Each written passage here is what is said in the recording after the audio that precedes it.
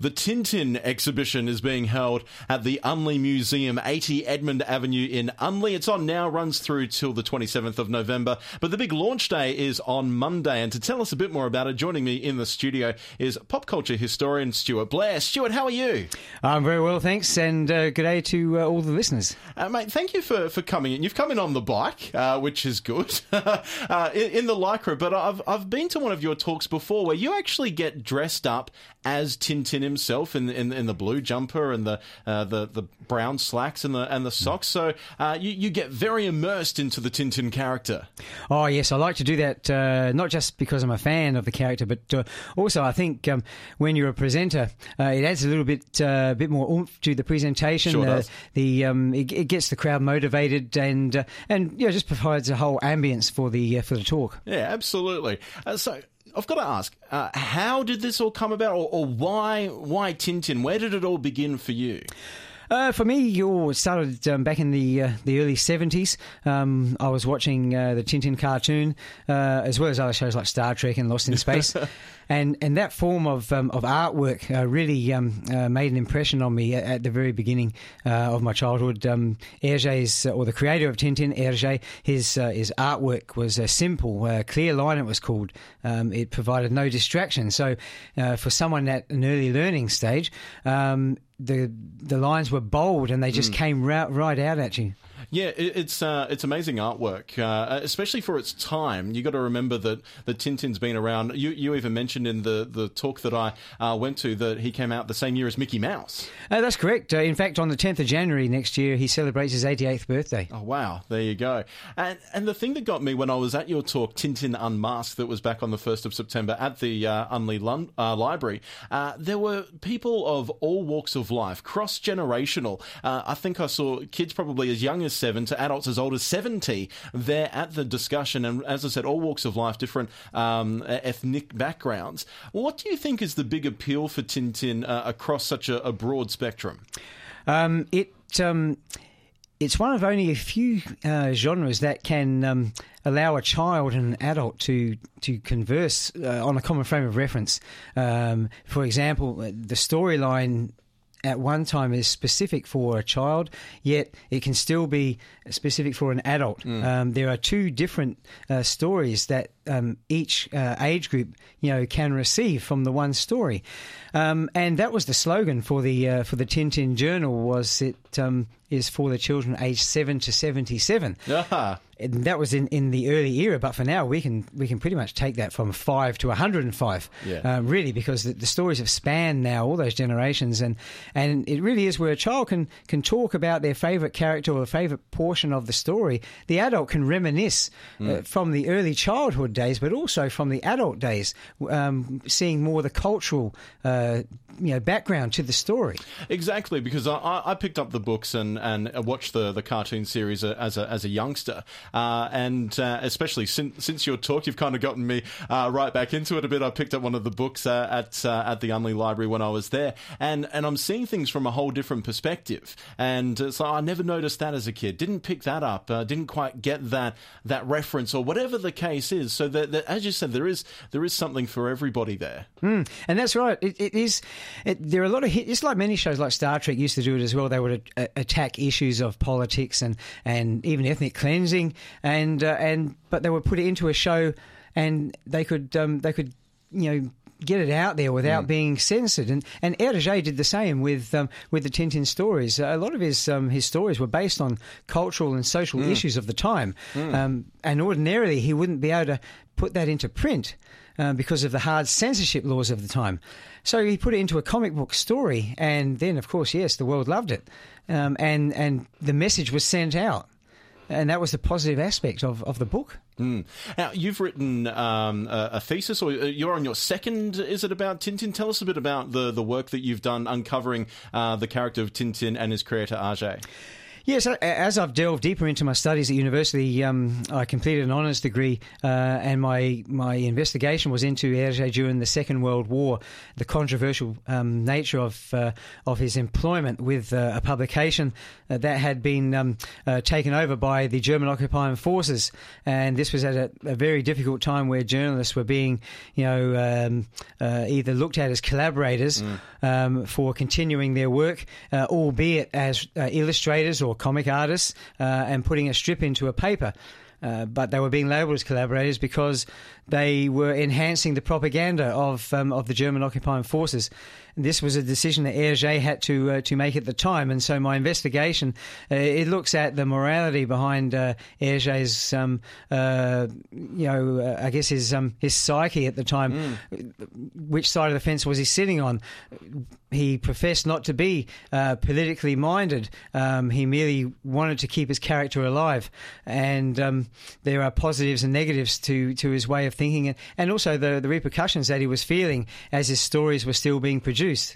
So my master's degree thesis, which I'm in my final year now, is going even deeper and sort of trying to uncover more and more of this issue, and to see if we can really come up with a definitive yes or no to the question, which is Hergé Tintin incognito, and did he use the character of Tintin to survive the war? We're speaking with pop culture historian Stuart Blair. The Tintin exhibition on at the moment at Unley Museum. Well, before we just get to the exhibition, there was a movie released.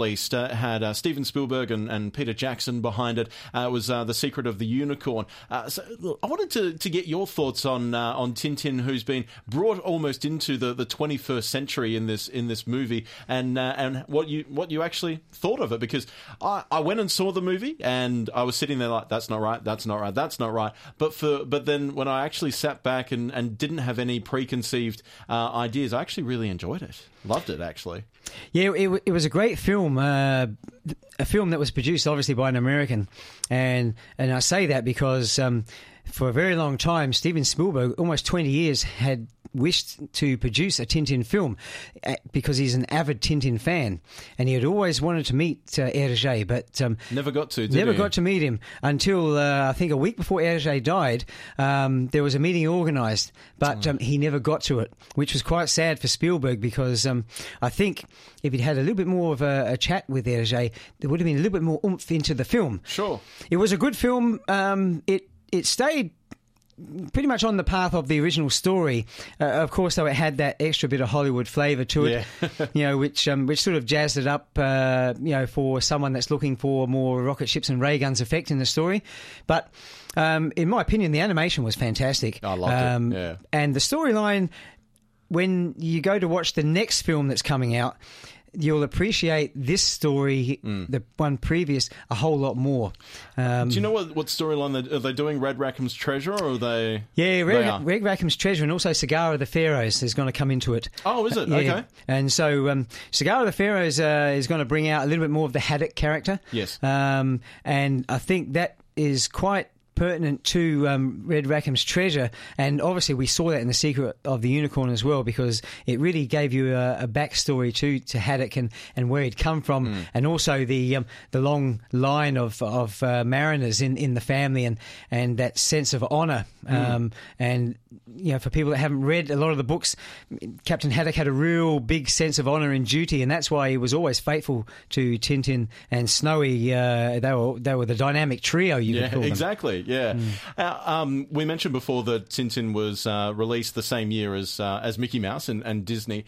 Sure, it hasn't had maybe as wide a spread of publicity, but in the native Belgium, Tintin's virtually a hero. You said in your discussion the other week that you can't go down a street in Brussels without there being a comic shop, and there's an Hergé and Tintin museum. So quite the popular character, at least in Belgium. Oh, look, I've just come back from Europe about 6 weeks ago. I was doing a block of research in the Tintin Museum.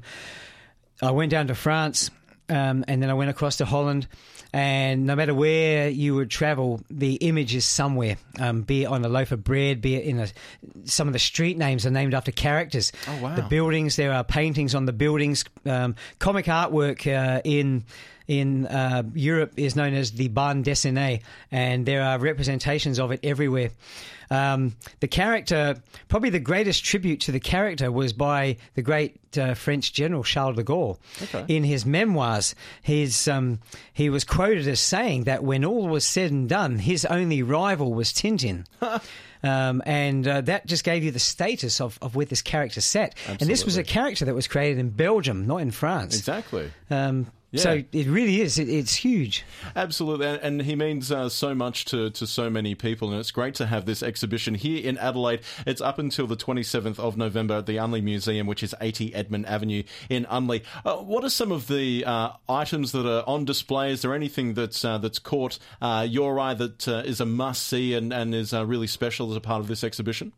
Well, for someone like myself who's a historian, and for anybody out there that writing scholarly articles on any form of history. There are two pieces in the exhibition that are one is from 1937, is the number one issue of Le Petit 21, which contains the very first Tintin story. Oh wow! And that's there for people to have a look at. And also there is a sculpture from 1946 from the story Le Lotus Bleu, which is or the Blue Lotus, Blue Lotus, yeah. which is the 20th most read story in the world. Wow. Really? So that sculpture's there, but there are 100 pieces in the exhibition. So there's hours upon hours for people to go in and just have a look and study each individual piece. There are animation cells, hand painted animation cells from the Tintin adventures, the cartoon adventures. Yep. There are some canvas paintings. There's one in particular that's actually been painted by a local artist here, Graham Shaw, which is from The Secret of the Unicorn, which is a lovely piece. But yeah, it's really is a good exhibition just to come down and soak up all the colour that's in there. It's already underway. It goes through till the 27th of November. You've got the launch though on Monday. Anything special happening there? I believe you're getting dressed up. Oh, that's right. Tintin will be there. Complete with Snowy, and if anybody wants to come on down and have a photo, they're more than welcome. Fantastic. Oh, it should be absolutely sensational. The Tintin exhibition on at the moment at the Unley Museum through till the 27th of November. Stuart, thank you so much for your time today. All the best with the exhibition, and I know you've got a couple of talks coming up as well, and with the thesis as well. If people want to keep up with your adventures along with the adventures of Tintin, you've got a website, or how can people keep in touch with you? Oh, for sure, and they're more than welcome to. My website, simply my name, stuartablair.com. And I welcome anybody to have a look and send me a message. And if you're out there, there will be a number of talks in Adelaide next year. I'm speaking in Perth and Melbourne the next couple of months as part of the speaking tour. Yes. But we'll be coming back to Adelaide to do it again in January, I believe. Superb. Well, I'll put some of those details on our Facebook page as well so people can keep in touch with you. Stuart, thank you so much for your time. Thanks again.